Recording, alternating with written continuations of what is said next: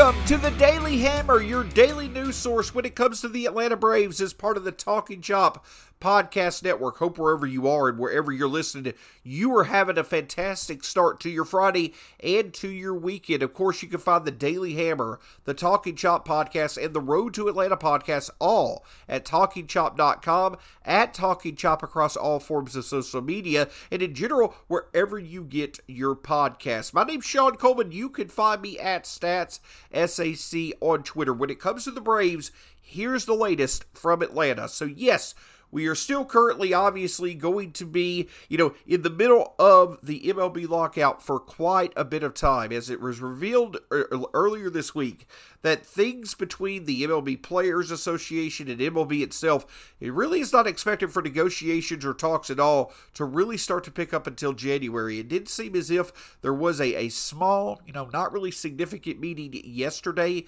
discussing things outside of the core issues, the, gist of what needs to be discussed to get the lockout taken care of. So there's very little progress at all that's been made, since the lockout, went into effect on December 1st.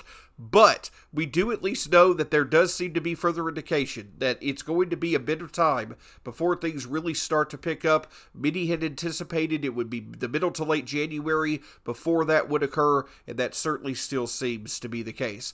But while there's not much going on right now, one thing that I can certainly say is that though we wish that this could be like any other year, this typically is the time of year where there is plenty of exciting stuff going on when it comes to Major League Baseball, and it's because of the aftermath of the winter meetings. I've mentioned it on this show before over the past few weeks. Many others, I feel, share this same feeling. The baseball winter meetings is one of the more exciting times on the Major League Baseball calendar, and right about now is the time where there's always a lot of fun to talk about things, and there's also the opportunity to be able to, enjoy trade anniversaries, I think you could call them, the anniversaries of certain trades. I had talked about in the on the last Daily Hammer the anniversary of the J.D. Drew trade back in 2003, where the Braves acquired J.D. Drew and Eli Marrero and traded away Ray King, Jason Marquis, as well as Adam Wainwright. Yes, the Braves got to experience one of the best offensive seasons a player had in a Braves uniform over the past 20 years, but they also missed out on one of the best pitchers in the National League over the past 15 years in Adam Wainwright. But while this perspective I'm about to give is about as, optimistic as three-fourths glass full as you could be, if you will, while the Braves traded away the career of Adam Wainwright for only 1 year of J.D. Drew in December of 2003, December 16, 2004, so the 17th anniversary of this trade would have been yesterday, the Braves acquired Tim Hudson from the Oakland Athletics, who went under a bit of a fire sale. They acquired Tim Hudson for the rights for Charles Thomas, Dan Meyer, and Juan Cruz. 3 players, 2 of which were highly thought of at the time that the trade happened, but obviously, as we know, neither Meyer nor Cruz nor Thomas, none of those 3 players really had a significant career, so the Braves were able to get a very good trade in their favor at the time, and a trade that only became more valuable as time went on. So while in December of 2003, the Braves unfortunately traded away the future of Adam Wainwright for only 1 year of J.D. Drew, they were able to come back a year later and find an ace for the next decade, or at times a player that would be an ace for them, in Tim Hudson. Over 9 seasons, Tim Hudson, he compiled 113 victories, which is now 10th all-time in the history of the Braves franchise. And while Tim Hudson was never consistently one of the best pitchers in the National League, the amazing thing about Tim Hudson is he got better as time went on.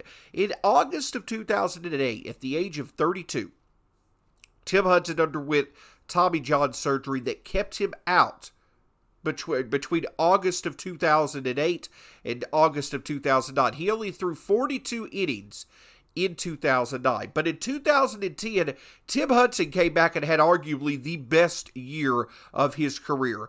228 innings in 2010, a year after coming back from Tommy John surgery, 228 innings, 17 wins, finished fourth in the Cy Young voting. And that's the thing that stood out. Between the ages of 34 in 2010, 35 in 2011, and 36 in 2012, Tim Hudson compiled 49 wins for the Braves over that time frame. To compare that production to the big three of Maddux, Glavine, and Smoltz, Greg Maddux had 68 wins for the Braves past the age of 34. Glavine had 57, and Smoltz had 53, though Smoltz obviously was used out of the bullpen as well.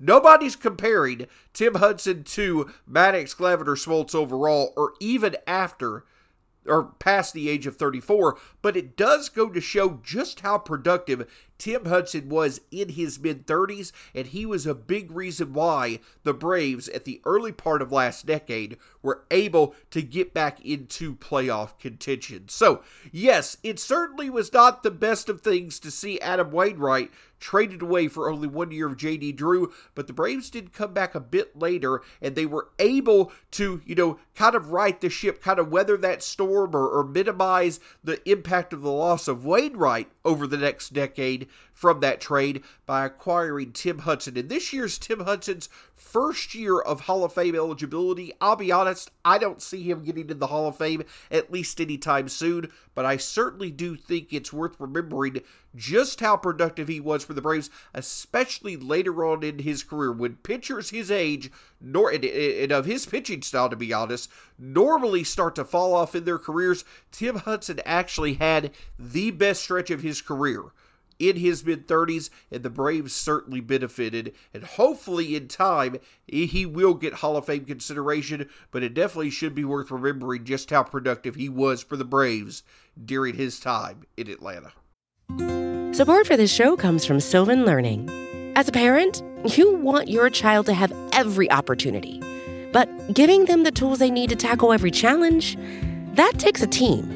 Now more than ever, educational support tailored exactly to what your child needs can make all the difference. That's why parents have trusted Sylvan Learning for 45 years as the ultimate teammate in their child's educational journey, instilling in them a love for learning and a passion for reaching the next level. And Sylvan's Insight Assessment can identify gaps in learning and areas that could be of concern for your child. It's a 360-degree view into your child's learning that you can't find anywhere else, and helps ensure that your child didn't miss something in school that might put them at a disadvantage in the future.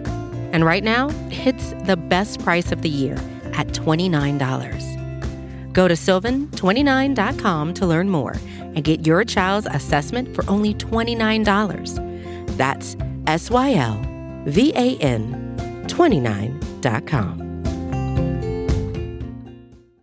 So while the Major League Baseball lockout is preventing Major League news from happening, it's preventing players who are on 40-man rosters from being able to sign with teams. It's preventing transactions on 40-man rosters to happen in general. Basically, you're seeing very little going on across Major League Baseball. As mentioned before, or moves with players who are not on 40-man rosters certainly can occur. Moves that are, made by teams to, fill out their potential spring training invites, or for teams to take flyers on players.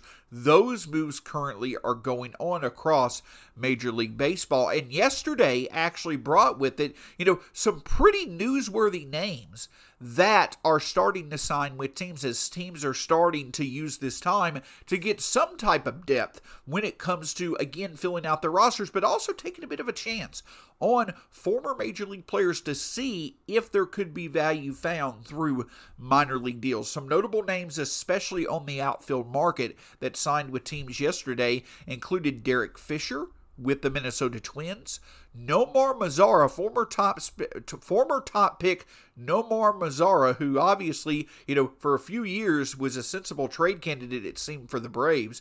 He signed a minor league contract with the San Diego Padres. And then our old friend, Ender Inciarte, signed with the New York Yankees. So you're seeing some teams make some moves when it comes to veteran outfielders, bringing them into the fold and at least going to be able to take a look at them come once the lockout ends, possibly, as spring training invites, to see perhaps if value could be found via minor league deals. And that brings up, another interesting avenue that the Braves themselves could take. Could the Braves eventually potentially look to see if they could bring on a outfield option on a minor league deal? It will certainly be interesting to see. As we know, the Braves have been very, very good at finding free agent opportunities at all different levels. I mean, look at Guillermo Heredia, who the Braves signed, for a year and $1 million for 2022. He was brought in, not expected to really be any type of contributing factor, before last season. And though his numbers did fall off, Guillermo Heredia was actually very good at the plate, or at least was more productive than he thought for the first few months of last year. And then obviously the role that he played as the, just overall, source of energy and encouragement for the Braves during their World Series run, he was obviously a valuable find for Atlanta before the 2021 season. Could the Braves go that same route, potentially looking to bring outfield depth in like they tried to do for the bullpen last year as well? Yes, I do think that certainly is an avenue. It'll be interesting to see if the Braves potentially were to look to find one or two players that they could bring into the fold for spring training for the outfield, and maybe again find a diamond in the rough, at least for next season. That could be a contributing factor to an area of need when it comes to the Braves. But when it comes to Ender Inciarte, I know that we've already talked about him quite a bit when his days in Atlanta ended last year when he was released. But personally, I wish him the best. I do hope that Ender Inciarte hopefully can regain an opportunity somewhere. I believe after the Braves released him, he was signed for a short time with the Cincinnati Reds, did not last long, was eventually released. But I do think Ender Inciarte, if he could refine his defensive value, there is some good reason for a team to hold on to Ender Inciarte. Of course, if the defensive value is not there, it's hard to find offensive value with how much he struggled over the past few years, but certainly wish nothing but the best to Ender Inciarte, especially for a team in the New York Yankees who probably could use as much center field depth as possible. So it'll be interesting to see if Inciarte over time has a chance to potentially make the Yankees. It'll also be interesting to see if the Braves could make a similar move in the coming weeks or even month or so in adding another name or two via minor league free agency to the fold to bring them to camp to see if they might be able to find an unexpected source of outfield depth for the 2022 season. Can't thank you enough for joining us here on the Daily Hammer, your daily news source when it comes to the Atlanta Braves. I kind of got mixed up there a bit. You can also find the Talking Chop podcast, the Road to Atlanta podcast, all the great podcasts of the Talking Chop Podcast Network at TalkingChop.com and at TalkingChop.com on all forms of social media. Until next time, we'll talk to you again soon here on the Daily Hammer.